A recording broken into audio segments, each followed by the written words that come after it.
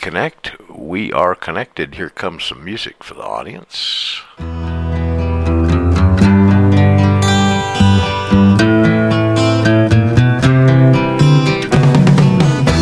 Tax the rich, feed the poor, till there are no rich no more.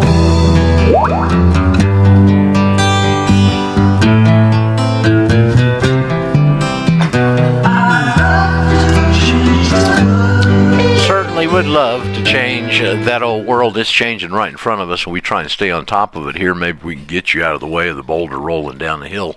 We're happy to do so, and happy you're with us here this morning on the Tuesday edition of the Radio Range, following Andrew Hitchcock and his guest from Ohio, I guess. I'm not too familiar with. I think he's a big Catholic guy that he has on. I've heard him before, and pretty interesting. So anyway, it's the Tuesday edition. As I said, date stamp is the 18th, so it's 1/18/22.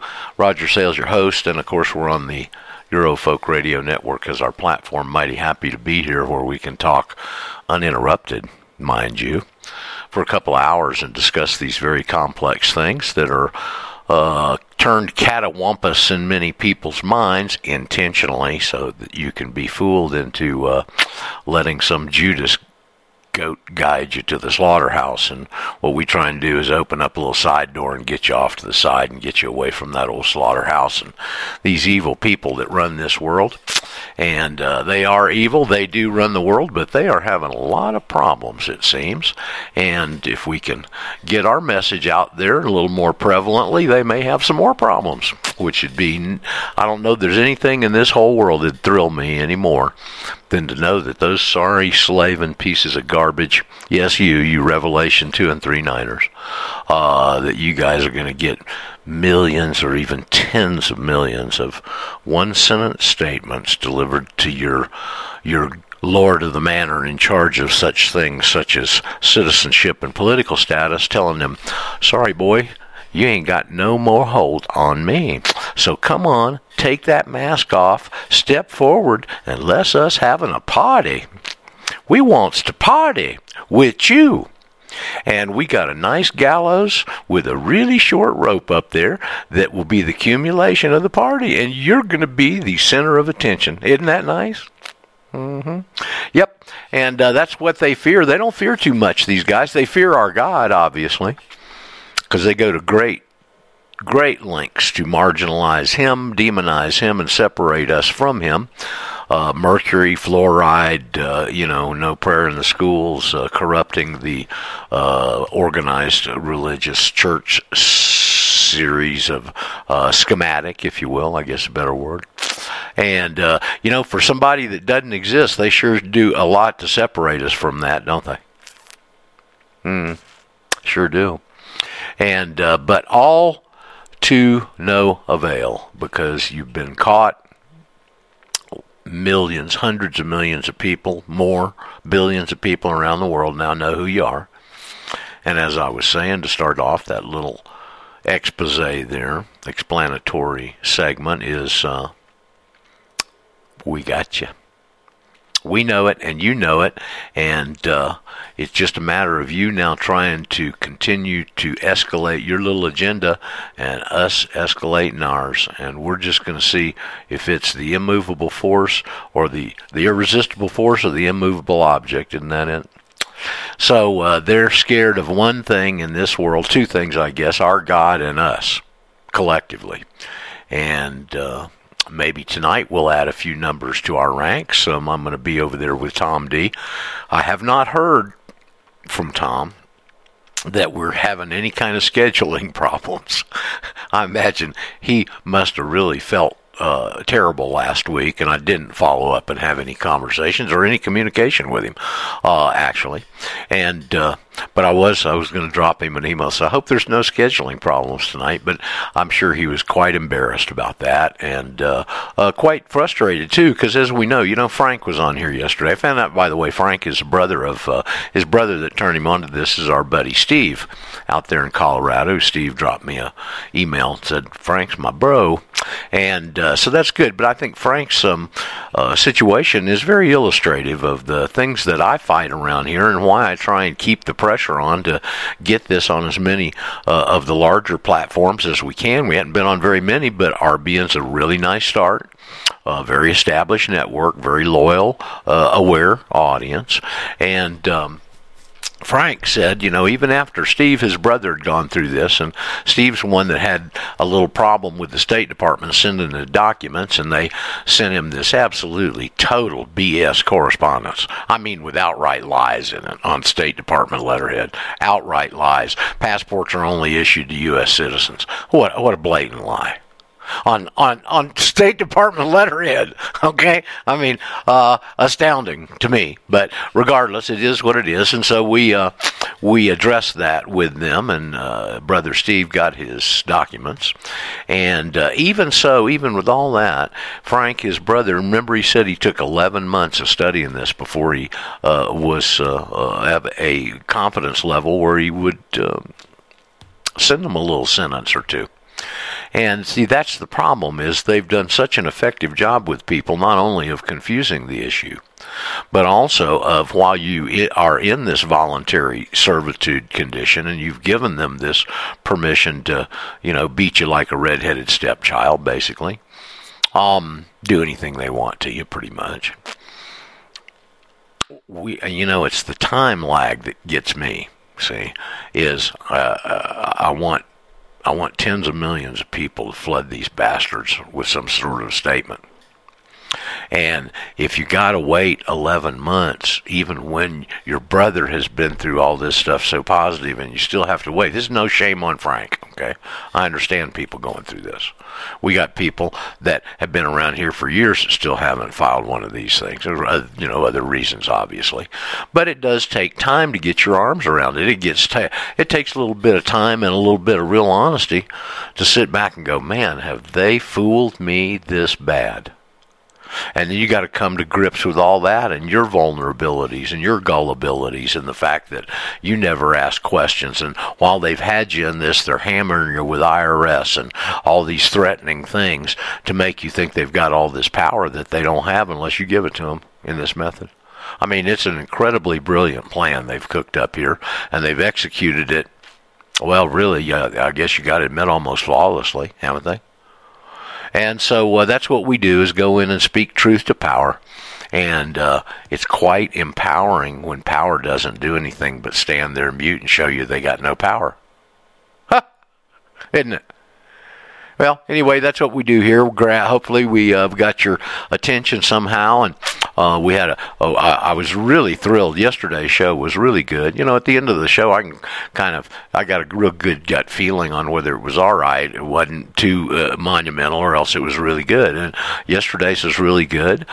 We had Robert, the new guy from L.A. out there. I believe his last name was Lin or Ling, Chinese descent.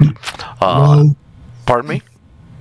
L-O, Lowe. Oh, okay, Lowe. Robert Lowe, and tickled to death to have him, and a direct result of John Kacerab's hard work out there. And very obviously sharp as a tack guy, okay?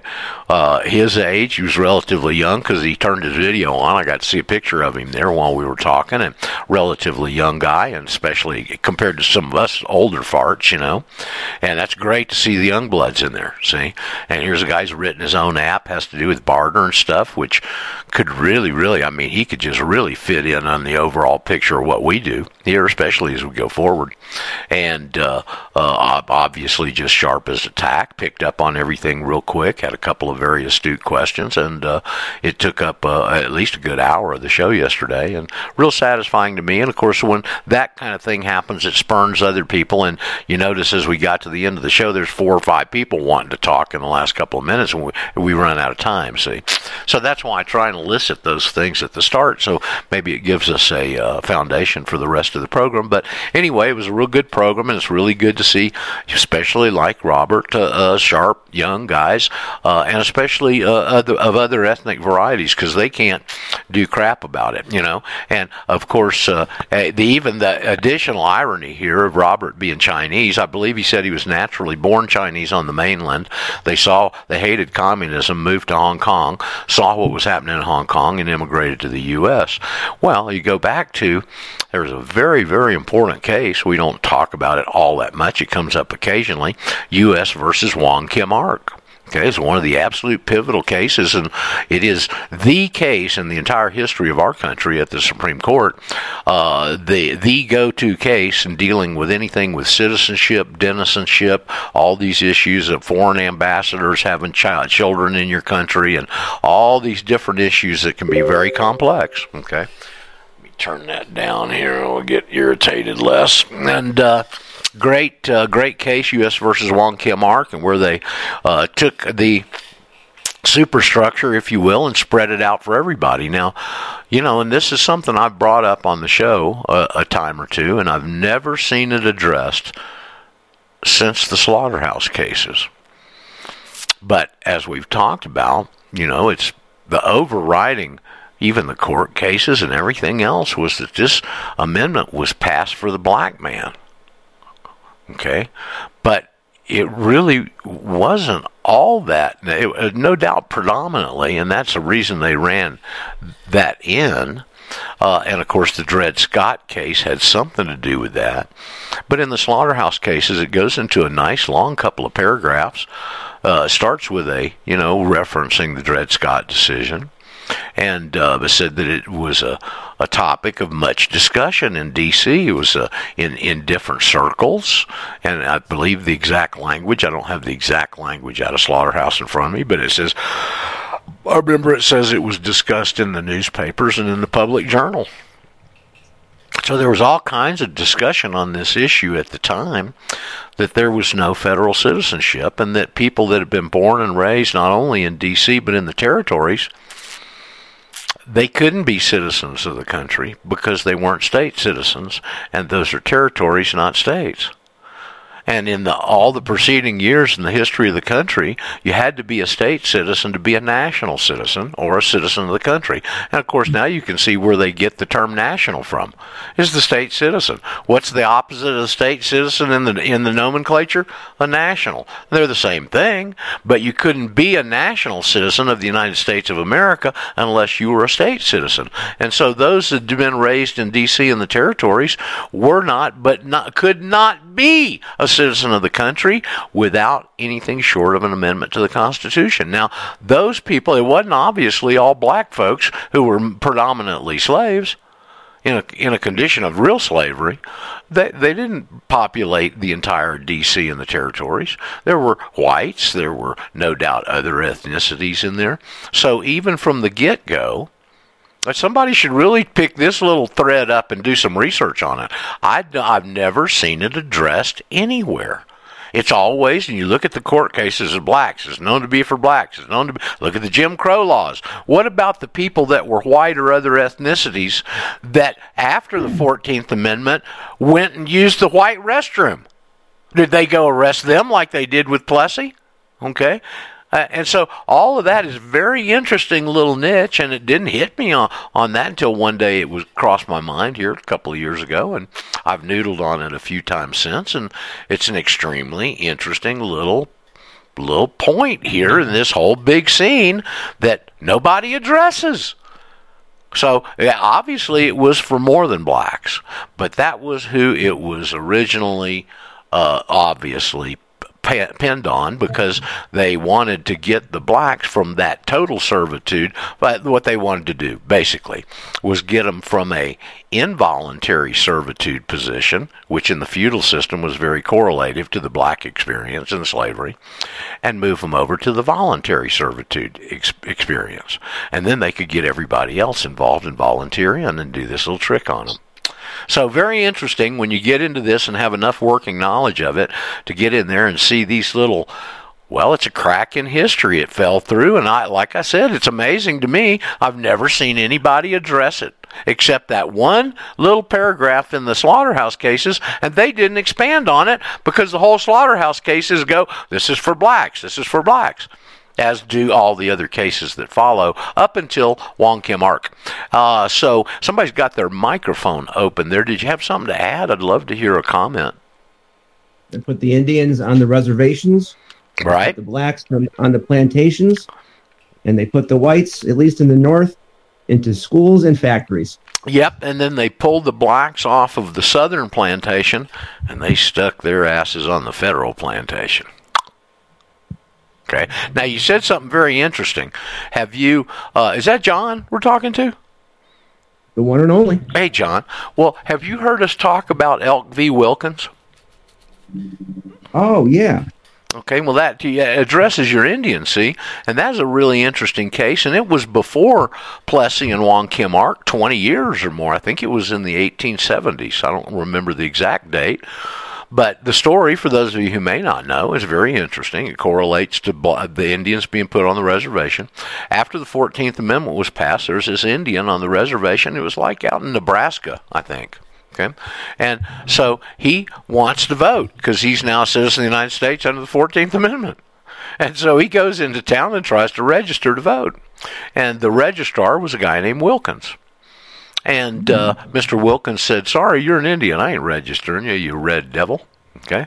And so Elk, picks up his wampum and his totem pole and goes back to the reservation. Well, election day comes along, and Mr. Elk decides he's going to go press the issue again. He's going to go speak truth to power. And so he goes to the voting booth, the voting polls, and Mr. Wilkins, being the registrar, is sitting on the voting polls. And Mr. Wilkins says, Elk, I told you before you couldn't register, and now I'm going to tell you you can't vote. Well, Elk somehow picked the ball up and put a case into the court system now. And it goes all the way to the Supreme Court. And the Supreme Court says, you can't be a citizen of the United States. They don't come out and say you're a sovereign, but that's exactly the condition he was in. And so, there's all these cases along the way, and it's very interesting. And they've done an effective job at this. They really have. And so that's just a little background here to kind of kick off the show this morning. And Brown versus Board killed part of it, and then they brought it back with the codes, right? 1954. Yes. Now, you said Brown v. Board killed part of it, and then I didn't get what you said after that. Well, the IRS codes replaced the part of the 14th Amendment, right? Well, here's what they did. Is they waited until they got everybody equal. And this set up, which is what Brown v. Board did. It overturned Plessy, and the big obstacle they had to overcome from Plessy v. Ferguson. I'm going to talk about this tonight over there with Tom, because people need to understand what led up to that statement in the Certificate of Non-Citizen Nationality, where it says all citizens are nationals, and they don't understand the background of that. And that's obviously I didn't either for a long time. But they had to overcome the decision of Plessy of separate but equal. They had to make everybody equal to pull this scam off. They couldn't have any separate stuff, okay? Because that's just too damned obvious, all right? So they come in, they start forced busing. Here's the Hegelian dialectic. Let's start forced busing. We'll get everybody riled up, and then the third rail is we get a adjudication from the Supreme Court that makes everybody equal, but we're going to hide it. Okay? Again, there's the Holy Grail. Boom, boom, boom. Start force busing. Get everybody riled up. Get the decision. Everybody's in the trap now. Okay? And so they did that and completed it. I would say that is maybe the completion, if you want to look at it in their building terms, the great work. That's what they call this, the great work. After they get Brown v. Board, it pretty much completes the pyramid. Because now everybody's equal and they've hidden the state citizen under the national status. And then the capstone is the 1954 Internal Revenue Code. It didn't take over any part of the 14th Amendment. The Brown v. Board hid everybody's equality, and now they're just asking you a leading question. See, here's the fraud right here. Are you a citizen of the United States or a national? Well, they don't ask you that, obviously. They only ask you half of that when they know both those things are equal. There's the leading question, and there's the front end of the fraud, the back end of the fraud, really. Okay? And the problem they've got is once you open up the back end of the fraud, now you can go back and open up all of it. All the way back to these two amendments being written even before the conflict started in 1860, just so they could get these two amendments in the Constitution dealing with their fake war that they started so they can control the world with it 100 years later. And it unravels everything all the way to that. And man, they thought it was bad enough when they can prove World War I and World War II. Now we can throw the Civil War in there, and you can go back, and I'm going to do that with Tom tonight and his audience, and show you exactly how those things were written and how they're being applied today. Now, nobody along the way could see it plainly as we can now because nobody had the complete picture. You know, Chief Justice Fuller and John Harlan were in the dissent on Wong Kim Ark, where they come in there and say, this is the feudal system. This is the relationship of a liege man to a liege lord, and it's unbending due to time or place. You know, in other words, U.S. citizens for many years were the only citizens in the world that were taxed on their worldwide income. There's some other countries that have joined that now. I know Uruguay's one. I'm sure there's others. But for a long time, it was only the U.S. Why? Because you're in this feudal system, and just like they said in Wong Kim Ark, it's undaunted by time or place. Doesn't matter where you are, okay? And he saw it, obviously. Those two guys did. Congressman Louis T. McFadden saw it. And in some of his speeches on the House, he said they're building a Machiavellian feudal system. That's his exact term and description. A Machiavellian feudal system. How accurate, see? But because he was a banker and he saw all these other things happening, and he obviously, very educated, smart man, could see it. But I haven't found very many people I've been able, there may be others, I just hadn't stumbled on their stuff, and I'm not out there doing all that active research anymore, like some of you are. So if any of you stumble on that kind of stuff, like Alan, our buddy Alan, who we hadn't heard from in months, those are very good little tidbits, but now you can understand why. Nobody could even envision what the hell they're doing here. That's why when you look at that 14th Amendment, all persons born or naturalized in the United States. Well, first of all, the United States is the federal United States. It was a federal citizenship that was lacking.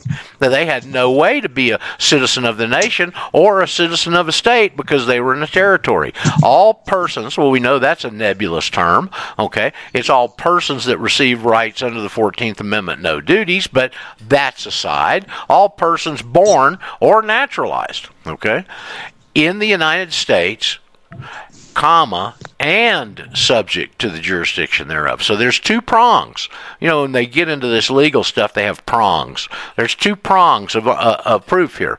One is you got to be a person that's born or naturalized in the United States, and then you got to be and subject to the jurisdiction thereof. So there's a two-prong test there. Well, how do you become subject? No, as we've said many times, it doesn't say all persons born or naturalized in the United States are subject to the jurisdiction thereof. It doesn't say a definitive statement that you are. It says and. Okay? And so, and subject to the jurisdiction. Well, how do you get subject to the jurisdiction thereof? Comma, are citizens of the United States and the state wherein they reside. Well, I guess if you answer the two questions, are you a citizen of the United States or are you a resident, that makes you and subject to the jurisdiction thereof, doesn't it? Well, they knew that in the 1850s, for God's sakes. The whole thing was planned out that intricately 100 years before. That's these slaving, murdering, thieving pieces of human garbage, if they're in fact human, that we're dealing with right here. And we're going up to them and we're saying, hey, you Revelation and 2939 piece of garbage, you ain't got no authority on me. You're a fraud. And the frauds stand there, speechless. Hey! Oy vey, Holocaust. Voy vey. What about the whole hoax? Come on, Dan. It was just a comment. I didn't get the front part of it. Something about the whole hoax. Well, that's what it was. Okay, that was John. Over Roger? Sunday, yeah. Is that Samuel? Yeah, according to Judge Stamper's research, Louis T. McFadden brought suit against the Federal Reserve System, and that suit still sits there. I'm sure it does. It's never been brought forward, and it's still active. If they open the files. I wouldn't have any doubt of that. Okay, and maybe that's something. Well, I don't want to sue them. I want to hang them. They don't need to be sued. They need to be hung. Okay, and all of their wealth needs to be stripped from them that we can get our hands on, and it ought to be divvied up, especially among the black people around the world. They want reparations. Let's get some of this ill-gotten gains of these Revelation 2 and 3:9 thieving piece of crap and get it back redistributed where it ought to be. Okay. He also points out that so that they couldn't be accused of treason, they got House Joint Resolution 192 passed on June 5th, 1933, so that there was a remedy for the people, but they weren't going to tell you how to get the remedy. No, they weren't. I thought it was about a month after March. I thought that was in April. He says it was in June? June 5th, 33. There was another one I thought was... That's House Resolution 192, Roger. Okay, well, I thought the other one might have been a Senate resolution that was passed about a month after, where it says all property in the United States is under our control, except by operation of law at the end. That's their little catch-all phrase they throw. Oh, except by operation of law, like Vattel's Law of Nations and stuff. Do what, Samuel? Yeah, I think Murr mentioned yesterday that one guy went in to use 192, and the court said, well, that has been dismissed and forgotten about, and that it was, but then she brought up that, well, it still existed in the Senate. Well, I think it was. It seems like, in my memory, it was a Senate bill. A bill can arise in the Senate or the House. It doesn't become law until it's passed by both and signed by the president, obviously, but it still has some staying power and sticking power. And here's somebody going into court as a serf going, that serf stuff doesn't apply to me. And they go, oh, yeah, sure, buddy. See ya. Did you have a chance to look at that Barron versus Baltimore case? No, I didn't, and I told you the reason is because it's hard for me to read that kind of stuff. You mentioned it. Well, I asked you to give us a background on it. You said it had to do with a port and silting over of a guy's dock or something? Yeah, the guy was in Baltimore. He had a deep water port, and because of the construction that the city of Baltimore did, it silted in his port. Right. So he sued him for $20,000 back then, and it got to the Supreme Court, and he wanted to be reimbursed for taking, and so I guess the Fifth Amendment, and so the court came out and said that, the Bill of Rights only apply to the federal government, not the states. And that stood until the 14th Amendment. I don't have any disagreement with that at all. How can a state get God-given laws? It can't be endowed like an individual can. Well, I think once a state... Well, I think this was really the Federalists just eliminating the Bill of Rights. I think that's what was going on. Well, they've been trying to do that since the start. No big surprise there. I mean, they hate that stuff. They took the power of that away from the states when the people in the states, once they became part of the compact, in my feeling, also had the Bill of Rights. I mean, they gave all their land to the federal government, right, more or less. Well, but ceded it. They call it. I don't know how they could be an individual in the law, a person, if you will, all the way back then, to where they would receive those protections. They've got their own state constitution. Okay. So, well, that's the argument anyway. Okay. And the court said no, you can't because the state isn't under any protection of the Bill of Rights, correct? Yeah. I don't have any problem with that. Or the people don't have access to the Bill of Rights in the states, is what they're saying. Well, I'm not sure about that. A little convoluted. Don't know. I mean, and I just don't know, Samuel, honestly. But it's an interesting case. And supposedly this stood until the 14th Amendment. And supposedly in the reviews, some of the reviews I read, the 14th Amendment was to fix that flaw. Well, it was also legitimately, there was no way that people born or living in the territories could be a citizen of the nation. I mean, that's a pretty big crack, don't you think, honestly? Well, they were state citizens. Well, no, they weren't. They weren't any kind of citizens because they had no citizenship in the territories.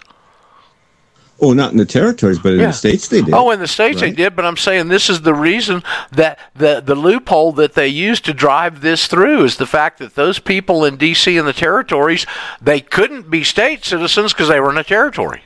And they couldn't be citizens of the country because they had to be state citizens to be a citizen of the country, and they couldn't be a citizen of the state. They were left there in that void. Okay. That's what they drove the 14th Amendment in through, that loophole right there. I mean, these are some really slick bastards we're dealing with here. Okay? Well, and the fact that have any federal constitution, right? Do what now? Hold on. I got 2 or 3 people wanting to talk. Gary, I'll get to you. John, what was your comment right there? There could be up to 3 federal constitutions. So the first one could be the one that has our protections, and the other 2 are corporate, right? Well, I think, it could be the Constitution of the United States and the Constitution for the United States and all that kind of stuff. I mean, you're talking about. I look at it as one contiguous document, the one that doesn't apply to the 14th Amendment, because you got, as John Harlan said there in Downs v. Bidwell, what we've got at the bar is 2 different types of government, one under the Constitution and one that mimics the European monarchs. Okay? Well, you got 2 different governments. I guess you got 2 different statuses as citizens, don't you? Yeah. Okay. I don't know that it's this Constitution or that Constitution. I think it's whether you qualify to be under God-given rights and constitutional protections versus having civil rights, no political rights, and in a condition of voluntary servitude where you erroneously have answered those questions yes and signed something. Those are the 2 right there. They're right in front of you. See, everybody's parsing and looking for these answers and going off on tangents and stuff when it's really right in front of you. I mean, go back to the Declaration of Independence. We're endowed with capital R rights from our capital C Creator. We owe capital D duties, and we're a capital C citizen. That's in the Declaration of Independence in the first paragraph. But now we're under civil rights under the 14th Amendment. Those are totally different. They're small R rights. They're small C citizens. It's just right there in front of you. We just don't know to differentiate it. And you go back to our attorneys, I mean, as I've said, Sidney Powell, Lynn Wood, Rudy Giuliani, Robert, what's his name? It's on with Jones all the time. I can't think of. All these prominent, respected, accomplished attorneys, and they get up there and talk about constitutional rights. They can't see the difference between the Declaration of Independence and those capitalizations and the lack of capitalizations and only having civil rights. And they're sitting there going, you can't infringe on my constitutional rights. What did Jen Psaki come out and say yesterday? I heard Alex, we're gonna come and infringe. We're gonna take away those rights. Basically, what she said, they're planning on sending out these goon squads. They're setting it up now. But Lee Greenwood said, I'm proud to be an American. Well, Lee Greenwood needs to get his head out of the pickle barrel.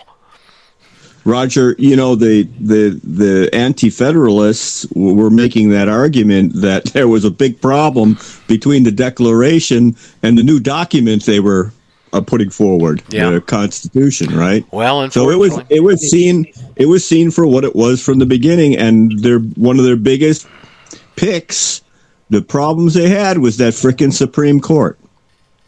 Yeah, and the fact that it wasn't stacked yet, and they were being honest, and they were still running on real law. They didn't have that 14th Amendment situation developed enough through a bankruptcy where they could be applying all this merchant law. Gary was saying something a second ago. Gary, what were you going to add, buddy? Just that the blacks, after they got free, didn't have any citizenship anywhere. So that's another reason for the book. Yeah. Well, they had citizenship if they resided in a state, but they were federal citizens. Right. Okay. Now I wanted to thank Gary. Gary sent me an email this morning, and he's asked me if I would get hooked up with the Flathead County Patriot Group next Monday night and give them a presentation. We're going to figure out the ways and means on that. I really appreciate that, Gary, and I'm really looking forward to talking to your folks out there. Well, you ought to have quite a few people in the audience. Last night at last night's class, I got bombarded by lots of different questions, and one of them says, well, let me see if I can get sales to actually give us a class next Monday. So might be able to bust something wide open here, Robert. Well, good. I'll write Jim, our mutual friend Jim White, a little email, and you may want to contact him, too, if he can promote it there in the local area. I already did. I Okay. sent him a text message this morning. Okay. Telling him about the island. I've been working with a real good personal friend of his. Contacted me over the weekend. He's a very interesting fellow.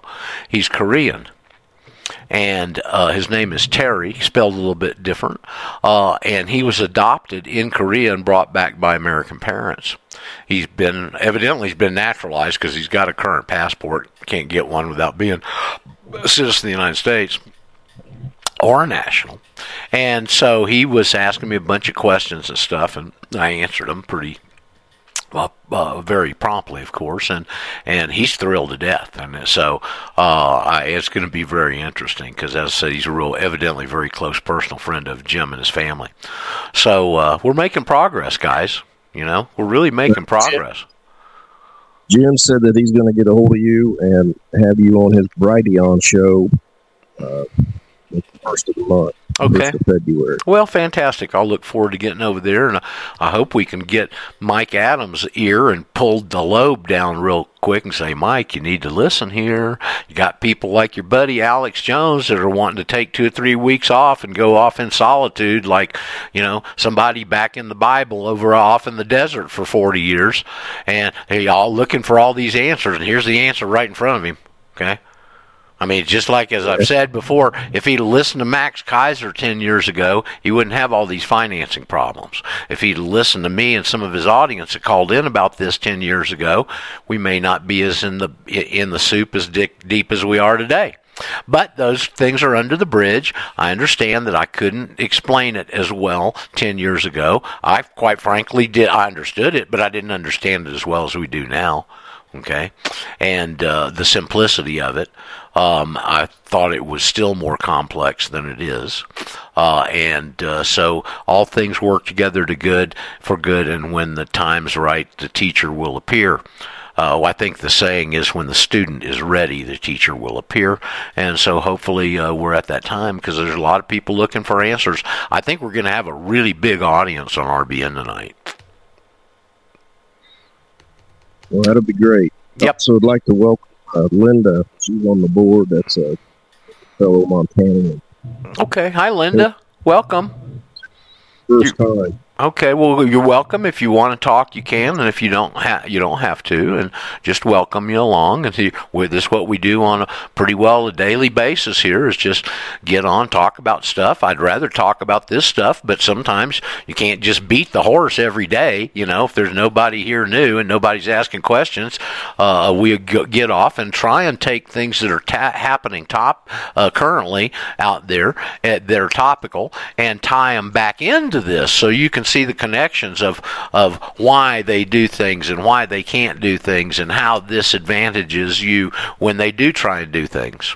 So welcome, Linda. Roger. Yeah. That Dave? I got a question. Okay, who's this? Okay, Dave. Talking to my buddy. Okay, hold on. All right, Dave in the Thumb or Dave K? It's Dave in the Thumb, I can tell now. It is in the Thumb, yes, sir. It's our Thumb Boy. Hey, Thumb Boy, morning. bring it on. Good morning. Buen dia. My buddy in Texas. Shh, shh, shh. They always want to talk when you do, don't they?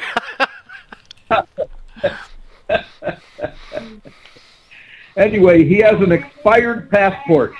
Is Okay. he renewing? Yeah. Oh, well, the question: when did it expire? How many years ago? 07. He got it in 07. He's in. 17. Okay, he's cool. What you need to do is tell him to go look up a DS-82. Okay. And on the front page of a DS-82 for renewal, there are 6 questions. Now, these are relatively new. I'd never seen this until recently. Okay. There are 6 questions there, and one of them is, have you had a passport issued in the last 15 or 20 years? I forgot which one it is, but it's a pretty good while. And if you haven't had one issued within that time frame and yours is older than that, then you got to go back at the start and do a DS-11. But if you're in that time frame, you can just go ahead and do the renewal form. Answer all 6 questions, yes. You can mail it straight to them. You don't need to put your birth certificate in and all that stuff. You don't need to go to the post office and sign it in front of an administrating official or a judge and all that kind of stuff. Perfect. That's what I told them. Okay, good deal. All right. Thanks, All right. Roger. You're welcome, Dave. So who else has got something they want to talk about or mention? I do. This is Dawn. Hey, Roger. Dawn. Hadn't heard from you in a couple of days. How you doing? Oh, I know. I'm doing good. Hey, I was just doing the research of kind of how we got from point A to point B, and It's very ugly. yeah, yeah, I'm finding that out. So I know that the IRS is not part of the United States. Like it's the elite bankers that kind of own the IRS. But go ahead. It's the collection agency under the International Monetary Fund in the bankruptcy. Okay, thank you. And then the treasurer or the treasury, is that ours or is that also? It's theirs now. It's okay. So it was ours at one point. We had, if you'll notice on the front of a bill, you'll see that it's they used to be signed by the Treasurer of the United States, not the Secretary of the Treasury. Those are different. Okay. Okay. Now, the way to really nail this is to go on your trusty little search engine, hopefully not the G word, and go in there, and you want to put this in the search field. Woodrow Wilson, Repudiation of Dollar Diplomacy. Woodrow Wilson, Repudiation of Dollar Diplomacy. Are you familiar with this document, Don? No. It's quite instructive and it's really important. Okay.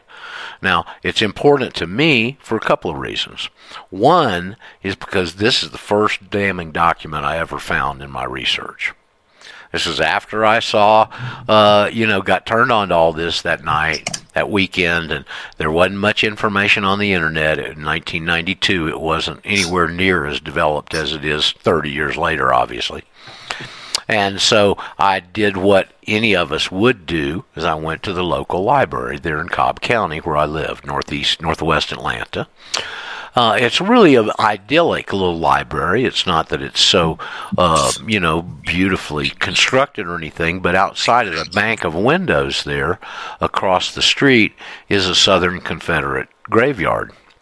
And so it's a nice sloping hill, and there's just thousands of these headstones in there from this debauchery that they caused. Okay. So it's real special. But, I don't know, maybe you got to be a Southern. Now, I know it tugs at everybody's heartstrings, especially when you find out how unnecessary this was and the effects that we've all lived through, but especially if you're a Southern boy or girl. Okay, it's got special significance. Regardless, I remember going to that library, and I went to the historical section, and I found a book on historical legal documents. And I knew the time frame already about the Federal Reserve, and so I went to that time frame, and here's this document, and it tells you everything. Really does. Now, what happened, for those of you who may not be familiar with this, when Woody Wilson was first elected, obviously there was an early in his tenure there, because they hadn't started bribing him yet, or he wouldn't have done this. And so, as they say, and they give the story in there, it's not a very long document to read, and it says a group of consortium is the word they use. A consortium of bankers came to Woody Wilson and asked him to underwrite, co-sign, if you will, this loan to China for $100 million. And Woody Wilson, it was so early in his presidency that he rejected it, and he went into the reasons why in that document. And so as you go through and read it, and it talks about the reasons why, they went ahead and made the loan, by the way, without the co-signature. And I'm going to show you the results of that. And why they wanted him in there was they wanted him for the muscle. They wanted him to go in and use the U.S. military to go in and enforce the taxation issue. He doesn't come out and say that, but that's what's going on, okay? And so it says in there that he goes into a paragraph where he talks about why he's rejecting this offer from the consortium of bankers. And he goes, the ideas of this are repugnant. He said it goes to the very heart, the political heart of this great country just now awakening to the needs and the desires of its people, something to that effect. But in that paragraph, he goes, some of the conditions include taxation, which is burdensome and antiquated. Does that sound like the tax system? Burdensome and antiquated? Yes. Administered by foreign agents. There's the IRS. Now, here, this is even more interesting. The Rothschilds and their pals went ahead and loaned that $100 million to China. China never made a single payment on it. Of course. So, of course. And so, until they were getting ready to give Hong Kong back to them. And they paid off the English bondholders in the transfer agreement for Hong Kong. But they didn't pay off the American bondholders. I heard a gal who's the head of this bond organization in the U.S. I've seen her twice. Back when YouTube used to have Epoch News on there, Epoch Times stuff, and they had an interview with this gal on 2 separate occasions. I saw her. Attorney, sharp gal. She said, I've met with President Trump on this. He knows all about this. 20,000 bondholders of that bond issue in the United States. Guess how much China owes those 20,000? Now, all these years later. $1.8 trillion. What is our debt to China? $1.2 trillion. Trump could have gone into those people. Okay, let's see if I can get some agreement out of you, Don. If you're holding one of the 20,000 people holding some of those bonds, you're probably never going to see a penny out of that. Would you agree with that? Yeah. Okay. So Trump comes in and gives them 10 cents on the dollar, buys the bonds, and every month when we're paying a payment to China, we send them their own bonds.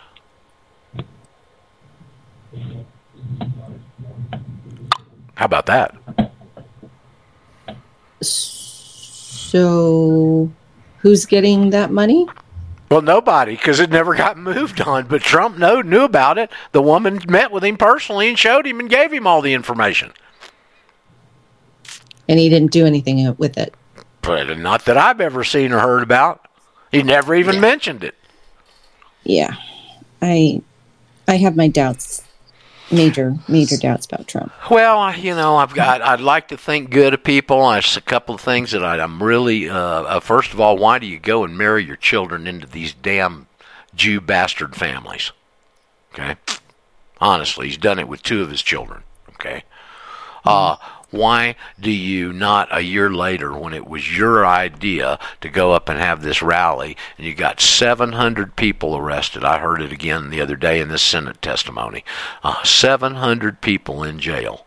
They're getting treated horrendously for as much as almost a year, to the point where some of them are getting beat up, and one guy got his eye knocked out. They beat him up so bad. Okay? Yep. Why haven't you even said even a word about that? Yep. What about the vaccine thing? I guess he's not pumping the vaccine stuff anymore. So I'm very disappointed in some of those things, obviously, as everybody else is. But it's hard. You can't you can't have achieved what he's achieved in that market in New York and living up there and all this high-end construction and stuff. You can't have ever achieved that without going in and having to deal with these sorry bastards, Yeah. So I don't know the answers. All I know is we can remove ourselves from it, and nothing that they do has any bearing on us. It affects us, but it doesn't have any direct bearing now that have come out of her, if you will. And if you have, congratulations. If you're contemplating on it, you got problems and concerns, that's what this forum is for, is to get on here and answer your questions and try and assuage your fears to the point where you'll get brave enough and get enough breasticles or testicles to take action. Okay? That's what this is all about. Because it's a big, scary thing. It's just like the damn Wizard of Oz, just like everybody in the whole Kingdom of Oz was scared as hell of this sorry old wrinkled-up Revelation 2 and 3:9 bastard sitting behind a curtain with pedals and levers. And what's it take? It takes a little Cairn Terrier named Toto to expose the whole damn thing. Yep. So, all of you, I'd suggest you go dig up that Woodrow Wilson document if you've got any people that are skeptical on all this. There's your historical reference right there. Awesome. Thank you. You're welcome. Woodrow Wilson, Repudiation of Dollar Diplomacy. A tax system that's burdensome and antiquated, administered by foreign agents. People don't believe that. Here's the second step you do with them, Dawn. If you're like this guy down here that I've been butting heads with for a couple of years on this, I don't go press people anymore like that. If they don't get it, then they're supposed to be fooled, and I ain't going to go beat them up about it. Okay, but he's the one I said the IRS isn't a government agency. This guy's a 30-year federal employee. Okay, with immigration. All right. Used to be an instructor down there at that facility, Glencoe, down in South Georgia, where they train everybody down there. Okay? And I said the IRS isn't a government agency. So he goes, and get this now. He goes to his phone, he drags up the Treasury Department, and shows me the logo of the IRS on their website. Oh, well, look right there. They're part of the government. Okay? Listen, some people are very easily fooled, and he's one of them. Okay? And so then here's what you do, and this is what I should have done with him, but I don't have the books and stuff here. You go to, I believe Treasury's Title 28. Okay? I believe. Don't hold my feet to the fire if I'm wrong, all right? But I think it's 28. And you go into Treasury in the United States Code, and there's a list, a schematic almost, of all the organizations that are under Treasury. And IRS isn't there. And that's much more definitive than a logo on a website. Dare I say. Right. Okay. It's supposed to be there. Yeah, and so if you really, we used to try and pin the IRS agents down. You can also pin them with their ID and stuff, but I don't remember all the nomenclature and crap. But they're foreign agents acting for a foreign principal. So anyway, that's who they are. Okay. And if you'd like to separate yourself from them, we've got the way to do that. There's a new female voice. Hello. Hi, Roger. Sorry to interrupt, but, right when you were getting into the meat and potatoes of the whole thing, it's so funny how we get distractions in life, right? Yeah. Like a little child, or something, just like, out of the mouths of babes at the perfect time, like a frequency, right? Yeah. And so it's like the last 15 minutes of your explanation there, but it does seem so pertinent to me that the ones in power, and it's a struggle right now for who's going to pay back what, and what nationality and what country, and we've got everybody separated on every single thing, and they're saying, oh, it's not that, but you know what? Isn't it? Yep. Isn't it about that? Because it's every nation right now struggling. Who's going to pay back what for what? And who is it by merit, or is it by where they put it? And then how are they going to get it? Well, you can see all the people that are dying, and in this family, why are all the whole family dying? And I looked up under, okay, it's the Scots, and it's the Italians, and it's the Slovak, and it's the, all these different ones. I'm like, oh my God, and it's so, when you look at it like that, and you're thinking, my God, they control all the power. They're the ones, and they all get together, and they decide which families are going down. Yeah, pretty much. Now, the interesting thing here is that one of the reasons, especially they're going after the older people, is because they've really stolen all the pension funds blind. And they don't want to have to pay that stuff out because then they're going to have to come out of their own pocket, which obviously they're not going to do, these Revelation 2 and 3:9 greedy bastards.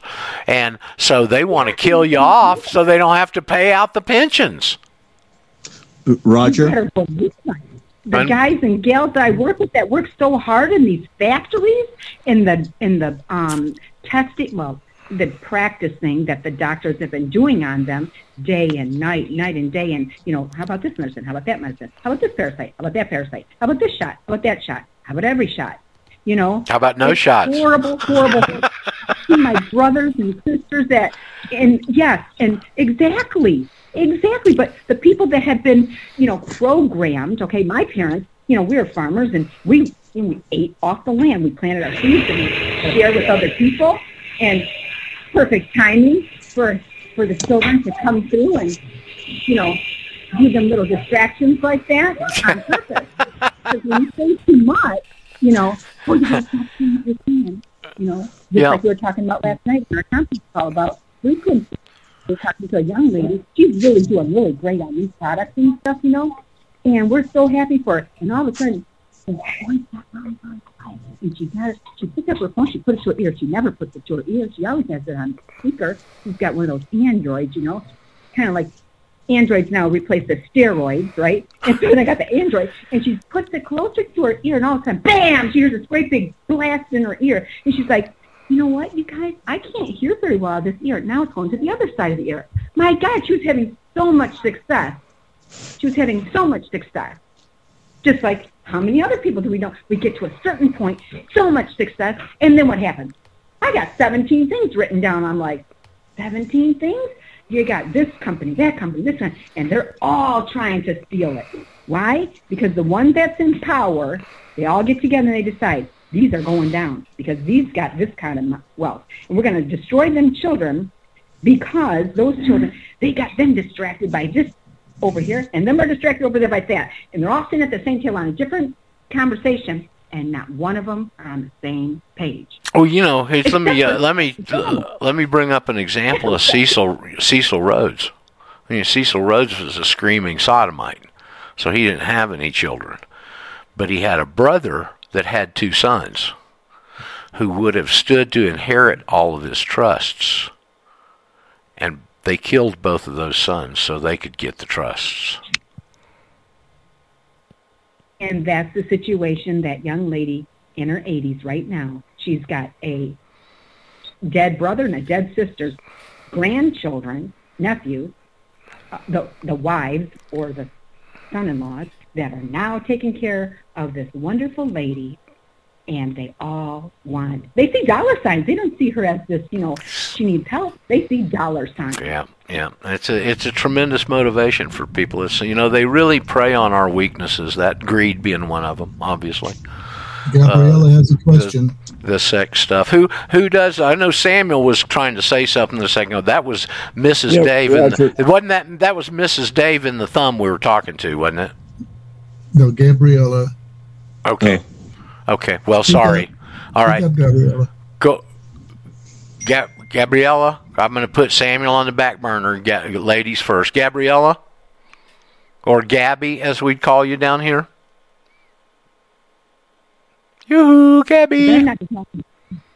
Better not be talking about me. Well, I don't know. I guess that is who we're talking about. So that's Jeff was identifying you for me. So thank you, Gabriella. Gabby. Okay, we don't call you Gabby. That's down here. It was more so in Argentina. Everybody's got a nickname. You know, Flavia was Flavy. Just Gabrielas or Gabbies and all that kind of stuff. So anyway, that's where that came from. But thank you, Gabriella, for injecting your thoughts here with us. Samuel, you were trying to inject something. She's gonna. Thank you, sweetie. Glad to have you along. Where are you calling from, by the way? Well, I'm right next to this phone. No, what state? What area of the country? You don't want to say? We're on Michigan. Oh, okay, you're up in Michigan. Yes, okay. Michigan. Oh, you're up there by Dave and the Thumb then. Okay. That is my wife, Roger. Well, I thought it was. He's going to claim you. It is. Gabriella, She doesn't know she's married. Okay. Gabriella is somebody else on here, Roger, and she's saying that she doesn't. We can't hear her. Okay. So well, Gabriella, I don't know if you're on a cell phone or whatever, but there's a bar at the bottom that has a microphone, camera, and whatnot. Click on your microphone to unmute. Okay, down at the bottom, and obviously she must be new, and so Gabriella, if you can get that navigated, if you're connecting digitally through Jitsi and not calling in on the phone, is she calling in on the phone, Lisa, or not? Can you tell? I see her name up there. So. Okay, well, it probably is not because you can't get your name up there if you call in on the phone. But if she's calling in on a Jitsi app or the meet.jit.sippn studio, she ought to be able to unmute and communicate with us. So, Gabby, you just keep looking at that, and when you find it, just stick your foot in there and say, "I'm here." Okay, we'll recognize you. Samuel, she is on a phone. I don't really know how. Okay, well, hopefully she can get her question in. We'd love to entertain it, and if not, there's not if much you just I can do type it in the chat, I'll ask him. Okay, well, if she's on her cell phone, she probably doesn't want to use all those little letters, but I'll leave that up to her.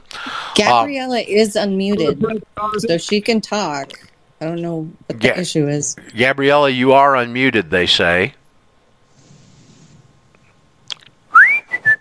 Technical crap. Here's the reason. Okay, well, let's move forward. If Gabriella can, we will. So, Samuel, I've been trying to get to your comment for a couple of minutes here. You were trying to say something. Have you forgotten what you were trying to say? No, speaking of who owes what to whom, if I'm reading Judge Stamper right, the national debt is actually owed to us. It is. We owe it to ourselves. Yeah. And he says you can access that debt through through that resolution 192 and a bunch of other steps, and basically write off of those accounts. Okay, if I read it right. If anybody wants to do that, you're going to plow into it by yourself. I got no interest in exploring that. Good luck to you. Okay. I'm so happy to be separated from these bastards. I don't care about getting any their ill-gotten gains back. I just don't want their damn filthy hands or any of their ideals on me. Yes, Dave? Yes, sir. Actually, I am on a 24/7 Zoom, and it's Derek Gonzalez out of Nebraska. He's got like 4 people that man this Zoom 24/7, and they are exploring all of that. If anyone is interested, it can be accessed by a phone number, and I'll give that out. I don't have the Zoom access, but once you call in, you can, ask that question. Sometimes there's 4 people on and nobody's saying nothing. They just are manning it, and if you want to talk, you just ask for the floor, unmute yourself, and ask for the floor. But they're always playing recordings of classes that most of them are in, and they're being taught how to access these funds through 1099As and, remittances and all kinds of really interesting stuff. And it's a learning curve, but if anybody is interested in learning about that, I'll share that phone number. Patriot Rabbit Hole. It is. That might be the Zoom name, but no, it's Derek Gonzalez. Well, these guys are actually. Go ahead. You better get in and get your claim in quick. Yeah, I know it, and that's what they're saying, because that's what might be changing. And if Stamper has said, when did he write that book? In the 80s? It was back at least in the 98, 90s. I think. 98. Okay. 98. Okay. If he's saying that that debt is owed to us, that is right. That's exactly what these people are saying. And, because of the bankruptcy, everything that, because we've been placed as chattel, they owe us everything. We're not supposed to pay for nothing. And that's what these people are uncovering. So, Well, Dave, that phone number, if anyone wants it- Dave, the most important thing to ask these people, and I'm not going to bother because I have a lot of feeling that Stamper's right, because he has a 9-step process here. Okay, guess what the first step is in order to be able to do this? Get your status straight. You have to have registration with the Secretary of State in the public record. Our affidavit. Yep. So everybody who tried this crap before and got slapped around probably wasn't a national to start with. I'd say that's probably a good supposition, Samuel. Yep. Roger, should I read the 9 steps to you? Don't do it. No. If somebody, you can tell them what page it's on. They can go get the book. I don't endorse that here because I think it distracts from what we're trying to do here. But if people want to go through that exercise, there's places they can go. Obviously, if you want, should we have Dave get out the phone number for this Zoom call? I'll give it out if you want. All right. Well, why don't you give it out? Here's what I want you to do, and you can maybe have your wife put it in the chat if she would, because I know you can't. If you'll read it out twice, okay. Well, if you'll read it out twice and read it slowly, because people have such a tendency to zip through numbers and websites, and people are scrambling for something to write on, and then they just go, "What did he say? What was that again? Damn, give it again." So do it twice. You have a second to get a pencil and a paper or get your keyboard stroked up, and Dave's going to give you the phone number if you want to follow up on this. Go ahead, Dave, if you would. Yeah, there is a phone number and a PIN. I'll give the phone number twice and then the PIN twice. Okay. Okay, I'll start with the phone number. It's 669 900. Now I got to think about this. 6833. I'll repeat. 669 900 6833. Then the PIN number is 849 1711 3692. And I'll repeat. That's 8. Oh, I'm sorry. Then there's 2 pound signs after that. Jeez. 2. Okay, I'll repeat. 849 1711 3692. And then you hit the pound sign twice. You'll be muted. They'll tell you how many people are on the call. And you press *6 to unmute yourself. Ask for the floor. Okay. Well, good luck. Good luck. I hope you got all those numbers written down, Samuel. If you want to get a synopsis of what Stamper has to say, it's in his book Fruit from a Poisonous Tree, which is downloadable, and it's on page 66 and 67. Okay, let's go back to the situation now. We owe this money to ourselves. What fund are they drawing off of? Okay, that's why I wanted to read this. The second step is you need an account, I think, here with the Secretary of Treasury. And then you have to give a notice number, a routing number through the national debt account. That's the Federal Reserve. Then you access this Joint Resolution 192. And then you must make your instrument negotiable so it can be used by the United States for a profit. And then you must transmit your instrument back into the public through an agent. I think that's your registered debtor. That's your uppercase person, I think. You must use only a non-cash item for this exchange. Then you must do a banker acceptance for a changing instrument to attach to your non-cash item. And finally, he says, you must understand that you are not getting something for nothing. That's pretty much the process. He's good. And what we say in Spanish is suerte. That means good luck. And if I may, it's a Treasury direct account, and they say that if you pay any of your bills with cash, with Federal Reserve notes, you are increasing the debt every time you use an FRN. That's probably true. I mean, here, what is the national debt? Some of you guys are giving me all this complex stuff. What is the national debt? I don't mean amount-wise. I mean, what is it? The promise to pay. Probably owed to us. It's the bonds. The bonds are the national debt. That's what your income tax is doing, is paying the coupons to the bondholders that you're the collateral for.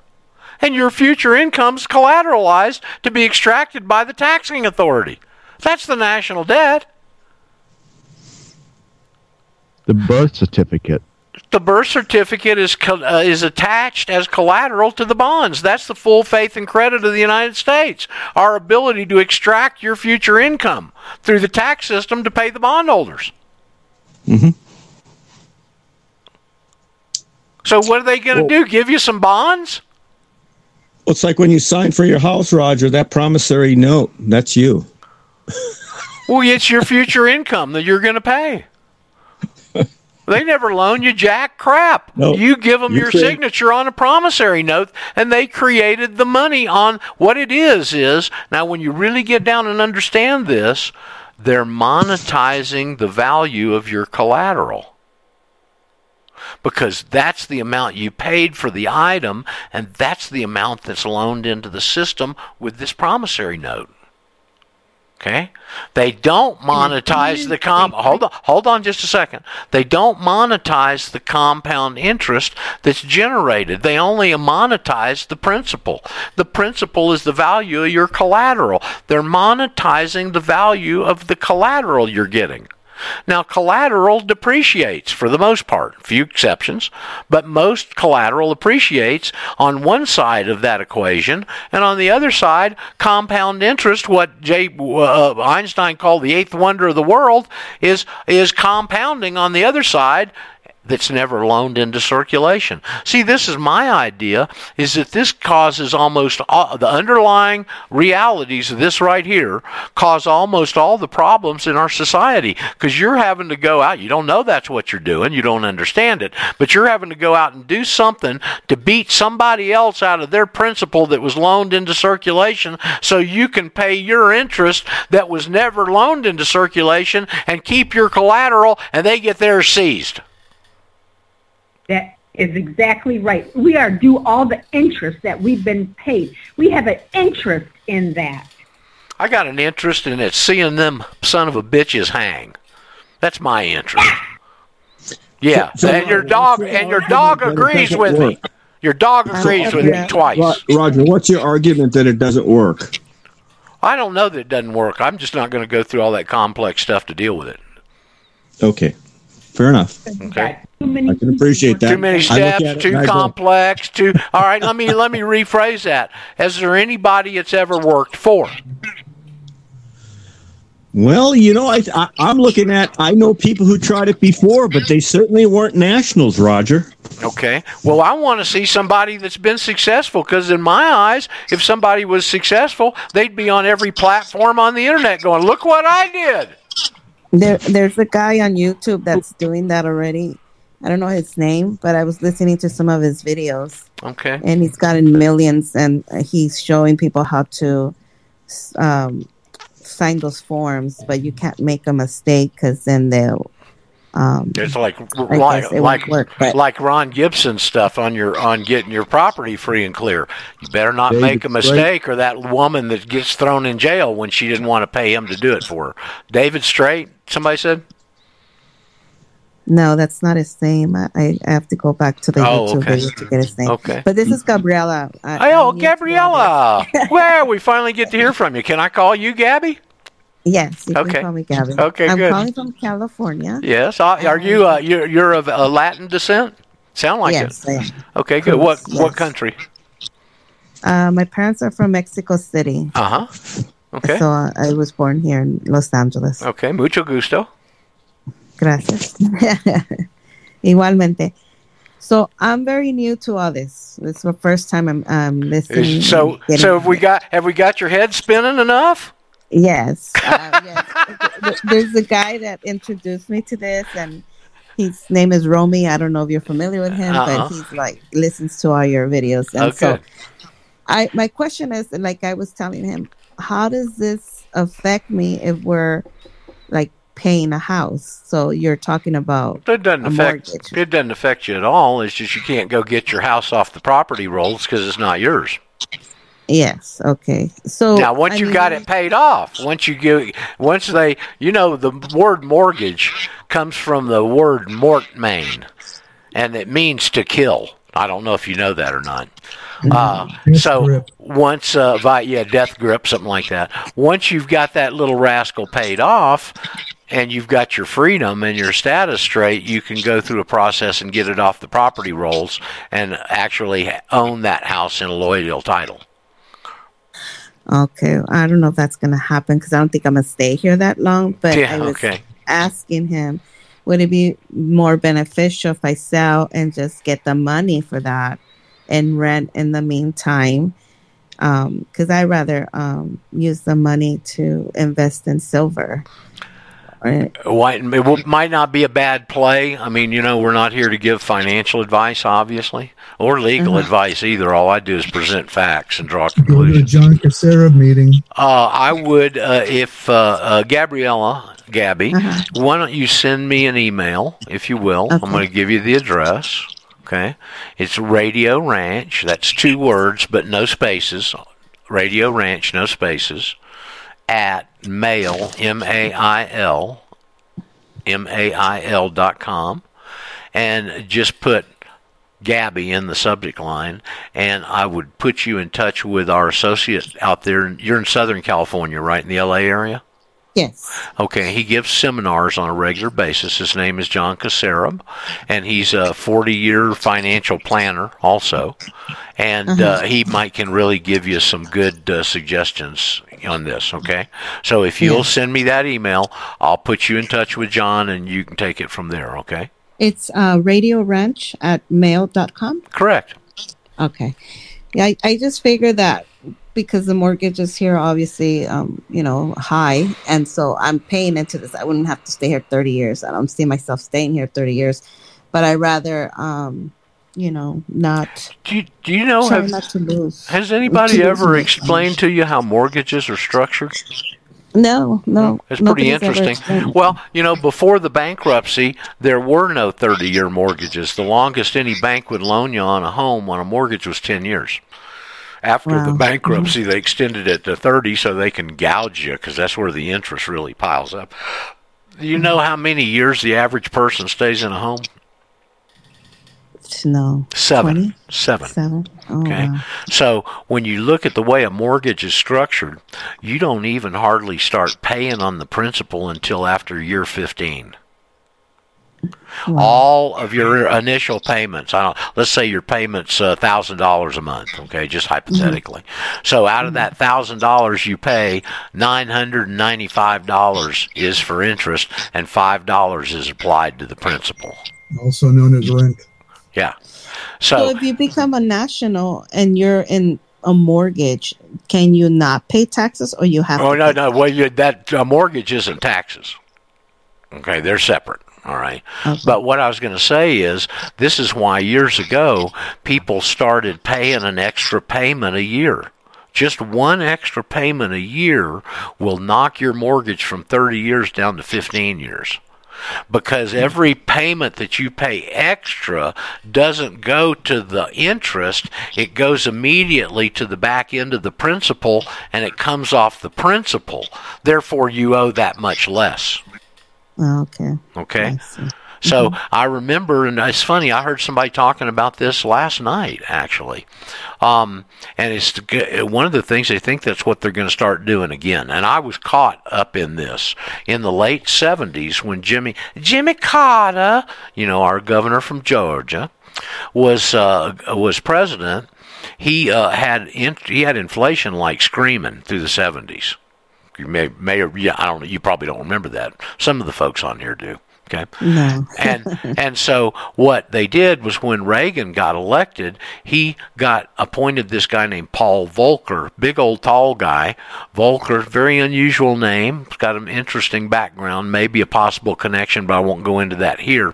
Volcker gets in there as the head of the Federal Reserve, and he raised the interest rates to 22%. 22%. And what it did was it shut that inflation down, and it set up a bull bond market is the one that's falling apart right now. Okay? So everything's underpinned with bonds, and as you're new, you may not have gotten this yet, but bond is the root word of bondage. Okay, so that's what happened, and that's what they're about to have to start raising interest rates again. And the person I was listening to last night or today was saying this is the path they're going to follow. The same thing they did in the 80s. They raised the rates up to 22%. It went on, and then they crashed the market in 87, the famous 87 crash. But the reason I remember it is because I had a house that I'd been living in that I got on a cheap mortgage, on cheap money back then. Okay, and I remember getting letters from the bank going, "Wouldn't you like to pay this off early? Wouldn't you like to pay this off early?" Because they were trying to get anything in to take advantage of these high interest rates. See? So, yeah, I remember it quite well, actually. So, Gabriella, welcome. Yes, you may. Just a second. I want to thank Romeo. I'm assuming that was his name, for turning you on to us. And if you need, I don't know if you've heard any of my other shows or anything, but when you send me that email, I'll send you back some documents and some other interviews you can listen to and help educate yourself. Okay? I would appreciate that. Thank you so much for your time. No, you're very welcome. Nothing. We're glad you're here, sweetie. Okay. Who was trying to say something? It was another female. Dawn, was that you? Nope, that wasn't me. Okay. Well, who else? There's another female who's just trying to say something right there. Come on, ladies. Step Hi, this is Dave. Okay, it's Dave's wife. It's Mrs. Dave. Yes. So I just wanted to say, I was reading one night, late into the night, I'm like, oh my God, like you were mentioning earlier about, 10 years, it's just like you're vested with a company after 10 years. You're vested even in your marriage after 10 years. Is what I'm reading. I'm like, what is this? And so, like you were talking about earlier, too, we had a house in Texas that, we pay, 22, 26, 28% interest? 22. Yeah, 22%. And I'm thinking about, my gosh. And we lost it. We lost that house. It was a beautiful house, but we lost it. And we really, really shouldn't have lost that. But, and that's when we learned how to use our credit cards correctly, because we had to have diapers and formula. And then we had to go bankrupt, and that was a whole nother situation. Bankrupt, foreclosure, all that. Oh boy, you've just had all kinds. You've had all kinds of fun, haven't you? I don't want to tell you about that other stuff because that stuff we don't want to talk about. So I think we should call you. Things that I can talk about. Okay, I think we should call you Dave's wife in the forefinger, because I'll bet you point that forefinger at him occasionally, don't you? I can't see it. Yeah, you might be lucky you're blind, Dave. Hey, every time she gets mad at me, she rearranges the furniture. I told her because I'm trying to tell you something, and you say, That's pretty funny. That's a good comedy still going. Yeah, well, it sounds like you guys got a pretty good marriage, so congratulations to you. I remember Bortz there in Atlanta, Neil Bortz, saying one of the most valuable things you can have these days is a long-lasting relationship or marriage, and there's a lot of truth in that. 40 years on Valentine's Day is our anniversary. Oh, how cool. Well, congratulations to you. So what else? We're in about 30 minutes, I think, or so left. Anybody else got some stuff they want to discuss? Love to talk about it and explain it to you if you got questions. Yeah, Roger, there's one other chapter in Stamper's book. It's called A House for Free. Yeah. There's people that have gotten that done.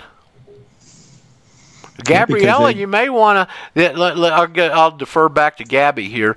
One of the guys I got turned on to early was a guy named Tom Schaff. I don't think his information is on the net too much anymore. They've scrubbed a lot of it. He was a certified public accountant who'd qualified himself to be an expert witness in trials. And what he found out was when he got to doing that there was no school in the country that qualified people to do expert witnesses as CPAs. And so that's the classic formula for a successful business. You find a need and fill it. And that's what he did. He opened one of these schools. And in one of his classes, a federal bank regulator pulled him aside and said, "Do you know every loan in America is a fraud?" I'm assuming you don't know how the monetary system works.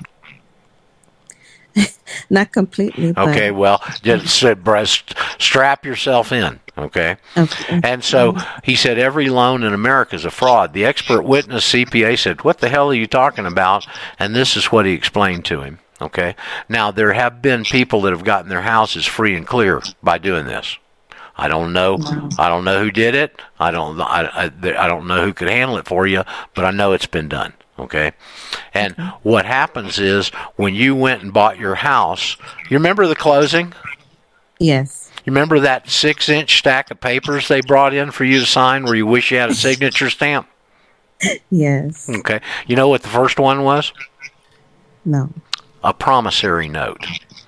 A promissory note is a commercial document where it is literally called negotiable paper, and it's a promise to pay. And you, Gabriella, signed your name at the bottom of this that said you'd pay so many payments and so much principal and so much interest over so many months, and you signed it, right? It keeps you a debtor.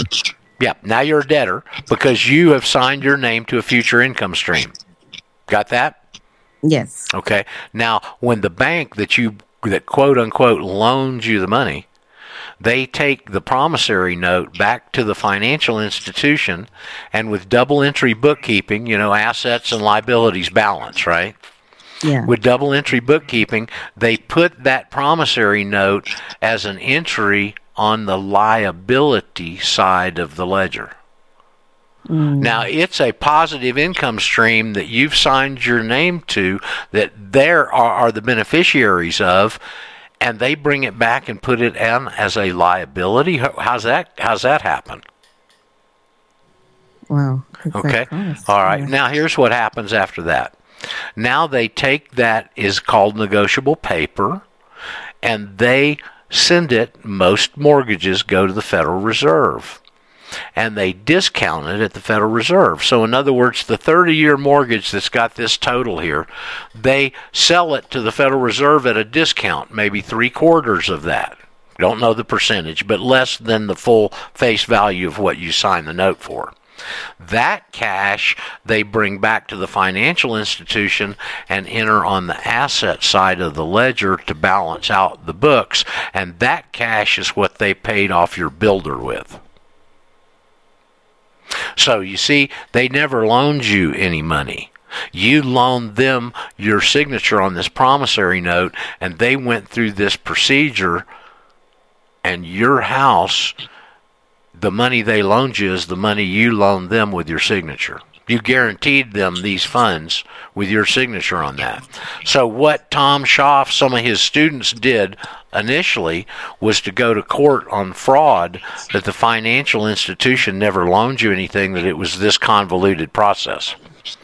And what the courts did in those early cases, because Tom Schaff told me this personally, is they put the decision under seal, which means nobody can see it, and they gave you the key to the house, and it was yours.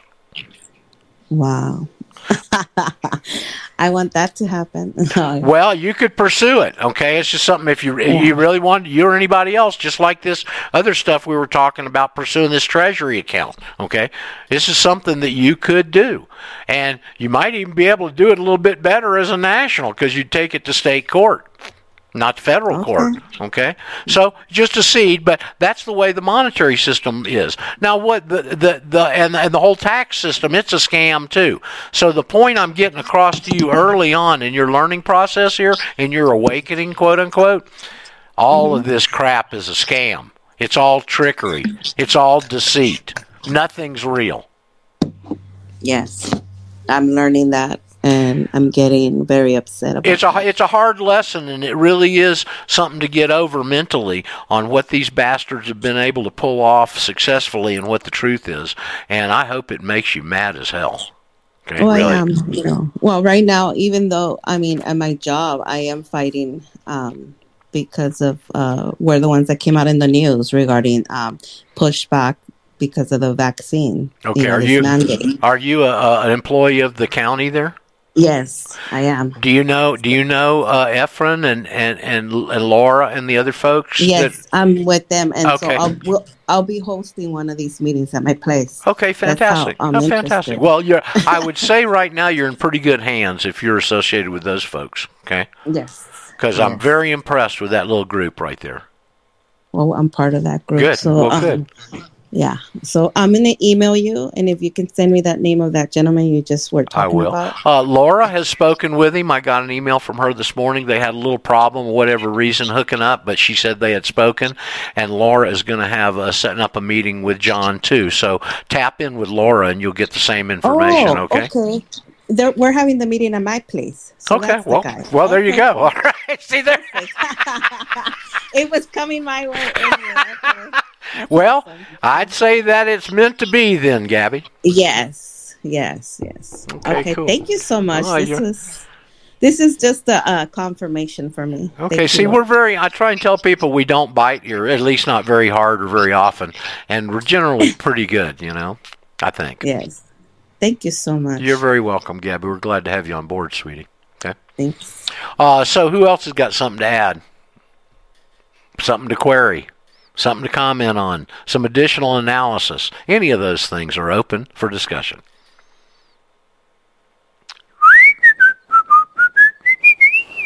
Mortgage, M-O-R-T, and then interest. Sounds like interred. Yeah, well, like I said, I know the root of the word comes from mortmain. You can go back and look that up. Now, these bastards are so slick, man. I mean, they are. You got to admit, the more you learn and understand, you just get amazed at how slick and damn underhanded these bastards are and what they've been able to accomplish with it right in front of you. I mean, right damn in front of you, okay? And your earnings, E-R-N. Yeah, you're an earn, all right. Well, I guess it'd be better to be ashes than to be liquefied and sprayed on a field somewhere. There's cash, C-A-S-S-H. It's interesting in Spanish. Gabrielle would know this, of course. The word for cash is efectivo. Effective. Efectivo. Yeah. Mm-hmm. I really like Spanish. I sure have had a hard time with it, though. I think a lot of the words originated in Latin. They did? Yeah, Latin, mm-hmm. French and Spanish. What I found is people that when I was in Argentina particularly, because they don't even call it Spanish. No. They call it Castellano. Okay. Yes, that's the formal name. It's Castellano Español. Something like that. Yeah. And the people that really speak true Castellano are very easily understood vice versa with Italians. And I don't think it's as easy with French, but there's still some correlation to the French language, and all three of those are, of course, Latin-based Romance languages. Well, there's like how could I say this? Very well known, very well known in the Latin community or Hispanic community, given that, the language originated with the Spanians, right? Yes. So, and then coming to Mexico and such, and the way it came. And so people in Argentina, they're Spanish, not Argentina, who you just mentioned, I forgot. But anyways, the Spanish has changed so much in terms of dialect, right? Yes, so, yes. It's very well that's why they call it Castellano, because they see themselves. It's where our Spanish is more formal, right? Right. Better Spanish. Well, let's face it. The Argentinians really have a complex. And Yes. everybody down here in the whole southern part of the country that's Spanish speaking pretty much resent them. Okay, Yeah. and they have this "we're better than you" kind of attitude because we're Yes. European and you're not, you know, and they even anytime an Argentinian, especially a porteño, okay, if Gabrielle would know what a porteño is, the audience doesn't. That's what they call Argentinians from Buenos Aires. Because porteño means port city, and Buenos Aires obviously a big port city. They're very much like New Yorkers. How New Yorkers have a real different dialect from everybody else. Well, that's the same way they do. And their dialect, they can tell anybody on the whole southern hemisphere can tell the minute they open their mouth they're from Buenos Aires because of the way they pronounce their double L's. Instead of ja, it's sha. And they put an SH before it, and it's real identifiable to Spanish speakers.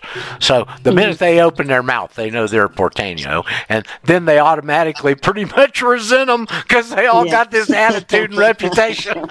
Is that right, Gabby? That's about right, isn't it? Correct. Yes, that's correct. That's correct. But I'll tell you now, I really enjoyed my time in Argentina. Okay, and it wasn't all pleasant. I had some very bad experiences personally down there, but I enjoyed the people, and yes, it was very European.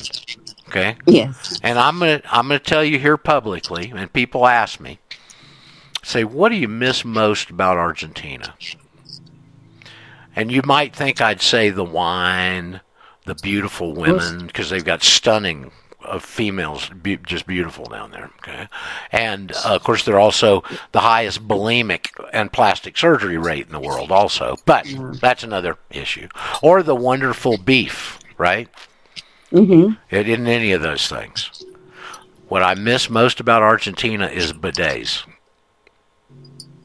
Bidets. Oh, really? Bidets. Okay. And that's that other toilet in the bathroom that you think is for the lady folk. But it's not. It's for everybody. See? I've never tried one of those, but man, I heard good things about that. As my friend's wife, when we went down there, she said, "What are these things?" And she said, "You'll feel a lot more comfortable." And I think that's a very adequate description. But man, I'm telling you, I really miss bidets. I'd never been exposed to them. I mean, I'd seen them occasionally, but I'd never used one because I thought they were for the women folk, you know. And don't confuse it with the drinking fountain. No, don't do that. It's not a good idea. But man, I miss those things. Okay, if I ever build a house or something, I'll have one in my house. All right. Yeah, I think you could buy them. My friend bought one on Amazon. You can get a little attachment that'll go on your toilet that works that way too. But anyway, I just think that's funny that out of my whole experience down there with all those other attributes, that's the thing that I miss the most. That you miss the most. That's funny. It is funny, actually. But I really enjoyed my time down there. Now, I was in Mendoza, so I wasn't close to the big city. But I did hang out in BA quite a bit, and I really did like it. I'm not a big city fan, but man, Buenos Aires is the best big city I've ever been in. Okay, and it's just it was so cool with all the culture and all the restaurants and all the things to do and the really interesting people, and it's flat and you can walk everywhere, and it's real nice. I enjoyed my time there a lot. Yeah, wow. Every country has a beautiful culture, I believe. You know. Yeah. I went to Israel, and when I went there, actually I went to Turkey one time, and when I went there, all of the guys were talking to me in Spanish because they saw they're like, you're Mexican, and they started talking to me Spanish, and I was like, I was grateful I was able to respond to them. Yeah. And I was with a friend who's also Mexican, but she's more looking, and they're like, you're not Mexican. And she got so mad, and I started laughing, and she said, yes, I am. Yes, I am. He said, no, you. And they were looking at her face, and they're looking at her bone structure from her face. And they said, you're not original Mexican. And she was so mad at that. And I just laughed. And I go, wow, because I have more of a indigenous, per se. My family, I have the dark hair. You know, and she's more of a, European look, but it was just interesting because they just took to me more in a positive way, and they talked more Spanish, and I was able to wheel and deal with them, in the market. So they were in Constantinople. They were talking Spanish that fluently. In Turkey. Really, that's interesting to me. Yeah, a lot of the I guess you could say, what are they like? Lebanese men, or I couldn't tell. Well, Arab ethnicity. Yeah. Well, they say if you can speak Spanish and speak English, you can just about go anywhere in the world. Well, I hope that's true. Well, I don't know how much we're going to be doing world traveling and globe trekking anymore, but that's what they say anyway. But so just a little sideline, because none of y'all are asking any good questions, so Gabby and I are just going to have a... Hello, there's somebody. Oh, okay. Earlier, my even though I was unmuted, nobody could hear me. Okay. We hear you loud and clear now. Thank you. Roger, this is Nastashia, and I have been on the call back in. That's like a beautiful Russian ethnicity name, Nastashia. Thank you. Yeah, on my mother's side, Ukrainian. Oh, okay.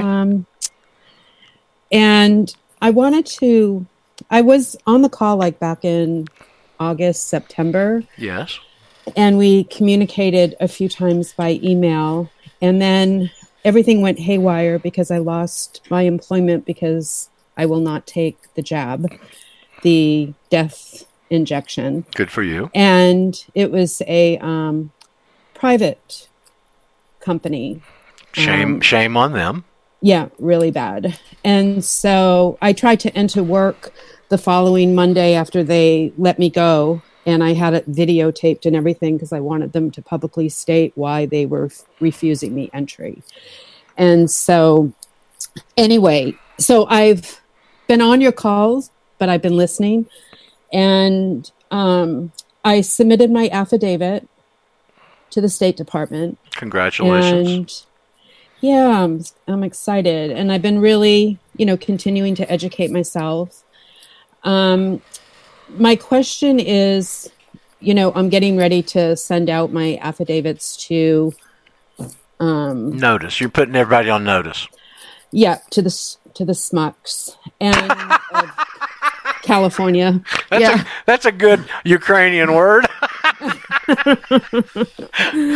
And so my question is, I have a revocation of election in regards to the IRS. Okay. This is my dilemma that I can't quite get clear on. And that is, previously, some years back, I had to use my 401k plan.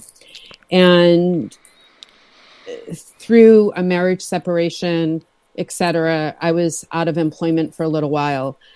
And so anyway, ultimately, there was this chunk of change owed to the IRS from the use of the 401k plan.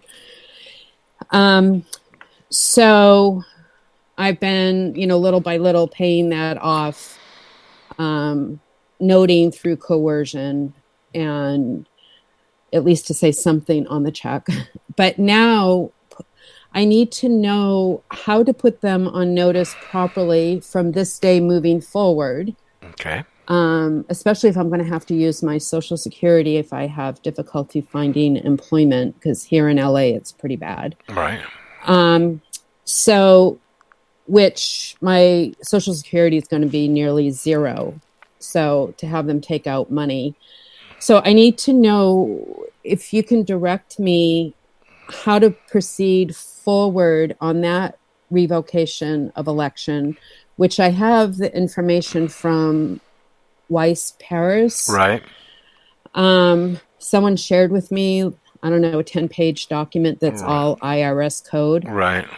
But then what about this past payment? Because I heard, I've been paying, quote, by mistake and through deceit since the age of 15.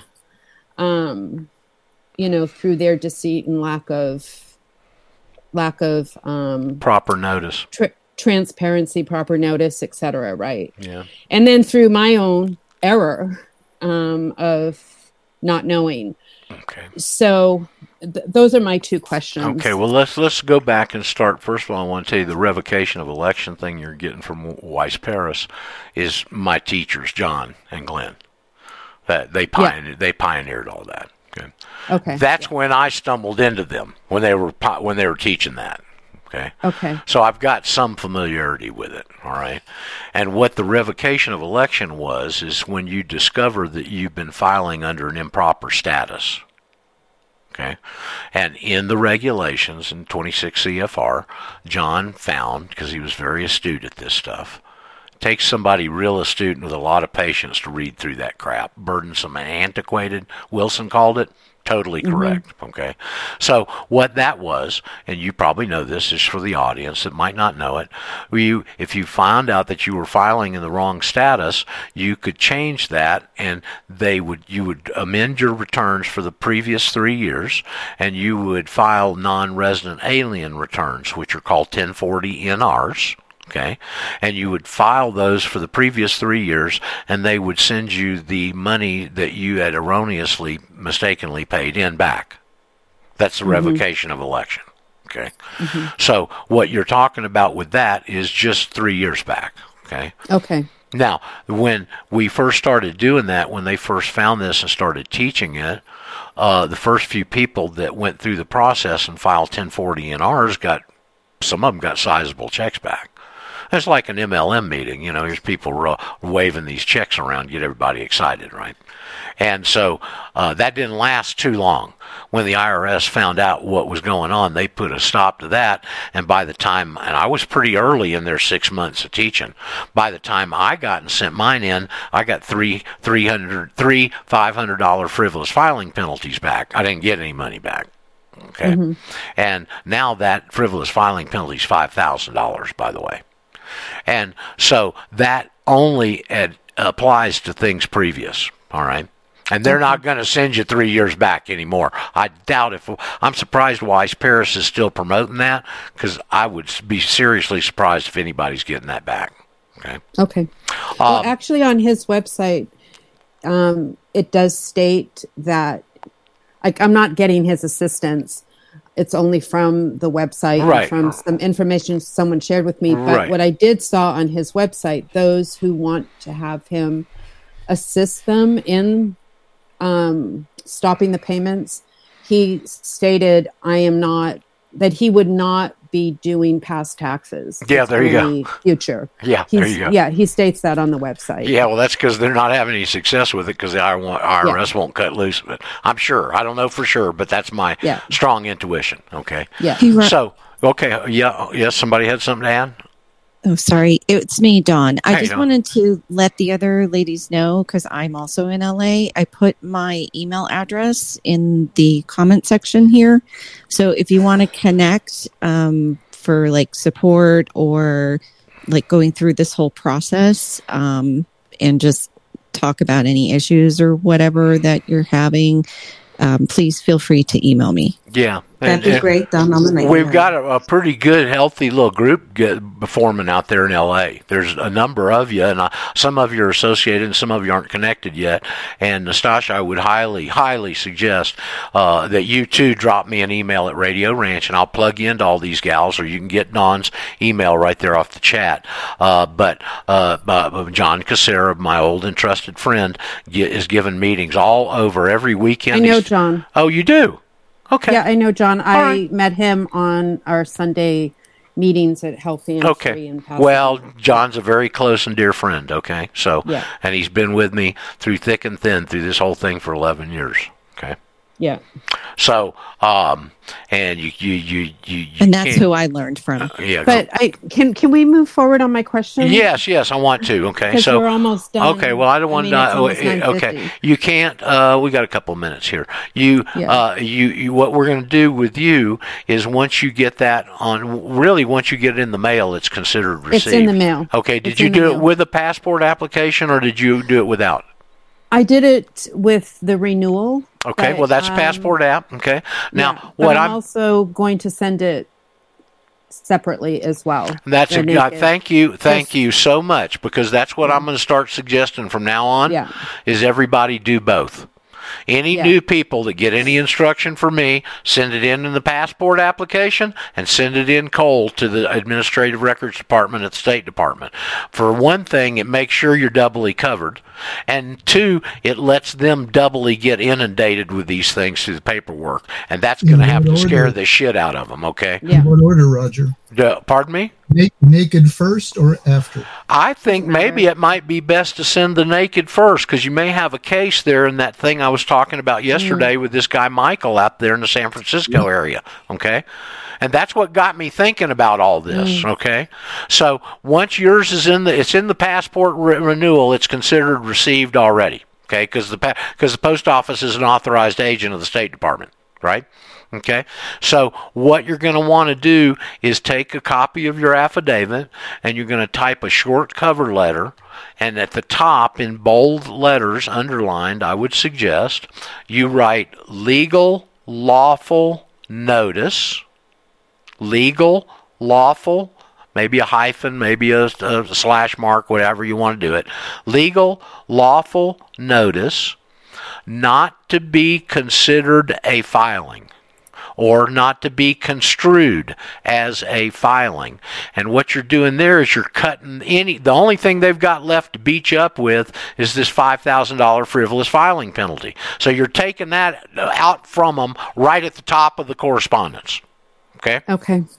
And then underneath it, you go, to whom it may concern, please find the enclosed citizenship evidence. I think it's important. Notice to the agent. Well, that's usually for the others, for the state folks. This is IRS, okay? And what you want to do is put on their legal lawful notice not to be construed as a filing. This is there for a specific reason, and they're separate from the other people, okay? So you put to whom.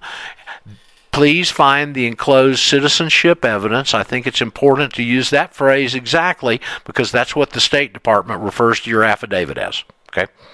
Please find the enclosed citizenship evidence now currently on file with the Secretary of State of the United States of America. Pretty easy sentence, right? Yeah. Please adjust your records and your actions accordingly. Okay. All right. Roger, wouldn't it be misconstrued as a legal filing? Oh, you could put that in there, but you want to put in there that it's not a filing, and take that away from them, however you want to word it, okay? And yeah, it is misconstrued as a filing in the way they use it, but we don't want them construing it as a filing, and that yanks it right out from under them, okay? Now, on the others, and we've had very interesting developments. So wait a minute, you said please adjust your records. And your actions accordingly. Yeah. Okay. Okay. In other words, don't send any of your thug agents over here. Now, what do I do if? Okay, so I submit that. Yeah, you're going to send it. The question is where do you send it? Is the question? Okay. You may send it to the main IRS, and I honestly, as I think about this, I think you ought to send it to the commissioner of IRS, and let him pass it down to his delegates, and let that piece of crap know we got you. Oh, I like that. We got you, bastard. We got you by the short hairs. Okay? Yeah. All right. Now, when it comes to the state, they've had a couple of very interesting developments here since yesterday, because both Laura and Ephraim got back an answer from your Attorney General. And it's quite nebulous, okay? And it says in there, they sent me a copy of it, and I'm not sure whether we need to respond to them or not, but I always like to respond. But they put in there, something to the effect of, thanks for asking for legal advice. Well, I'm not asking for legal advice. They weren't either. They're making a legal lawful notice. But at the top of that cover letter, we had notice to the principal is notice to the agent, and notice to the agent's notice to the principal. There wasn't anything in there that said legal lawful notice. Okay? And we use basically the same verbiage in the letter. Please find the enclosed citizenship evidence now on file with the Secretary of State of the United States of America. Please govern your actions and adjust your records accordingly. And then you copy everybody in your county. Maybe your coroner, because he's the highest law official in the county. Certainly your sheriff. Certainly your chief of police. Without a doubt, your local district attorney. And now we're going to add another one to that list of your local public health official, because that's who they're trying to weaponize in all these counties to appoint deputies and come jab people. Yeah, our public health quote official, who is the social welfare queen of Los Angeles, she gets paid $250,000 a year, and she's anyways, she's a witch. I mean, if you saw her, you would not. She's the epitome of unhealth. She's horrible. She's horrendous. But anyway, so when I have written her letters, I call her by her first name, because I will not give any of these people any recognition of any title. But I also add afterwards, social welfare queen of Los Angeles. Oh, I'm sure she loves to hear from you. Oh, yeah. And so, but anyway, yeah. So that's who we have in Los Angeles. Okay. And, so, yeah, definitely she'll be getting in all the ones that you mentioned. And I really advise all those, and I'm going to go back here in the next day or two. You don't have to shoot something back to these guys immediately. But then that letter they got from the Attorney General of California, it was saying something like, thanks for your inquiring about legal assistance or something. And something that we always try and cater to private citizens. They used that in there, okay? And then they said, and here's the bar if you need any legal advice or whatever. And I would think it's something like a short response should be like, thank you for recognizing our status as a private citizen as opposed to a public citizen, maybe well, there's our whistler, so we're running out of time. And it's too loud, so hold on a second for the people in the audience, and I'll get that. Okay, well, we'll get that little whistler toned down a bit. We'll be back tomorrow, Nastashia, and love hearing all you wonderful, especially you ladies, okay?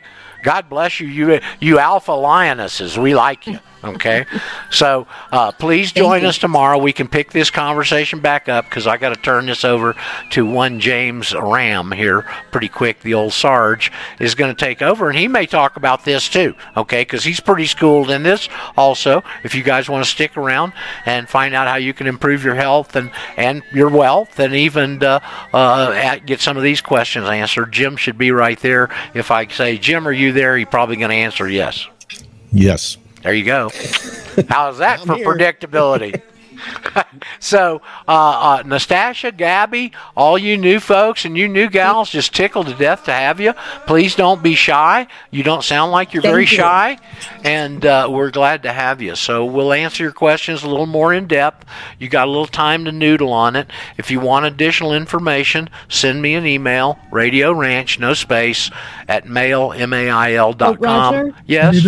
I just wanted to tell you, Roger, that I found a 2013 presentation that you gave. Oh, okay. It's on the it's excellent, as well as the Spingola. Oh, good. It's very excellent. So well, thank you very much. It's a 3-hour presentation. I guess you did it 3 nights. Could have been. Oh, it was on RBN actually, and it's called The Science of Law. I'll be on RBN tonight on that very same. Well, it just got knocked off, but you guys are on there. I'll be on there with Tom D tonight and tomorrow night.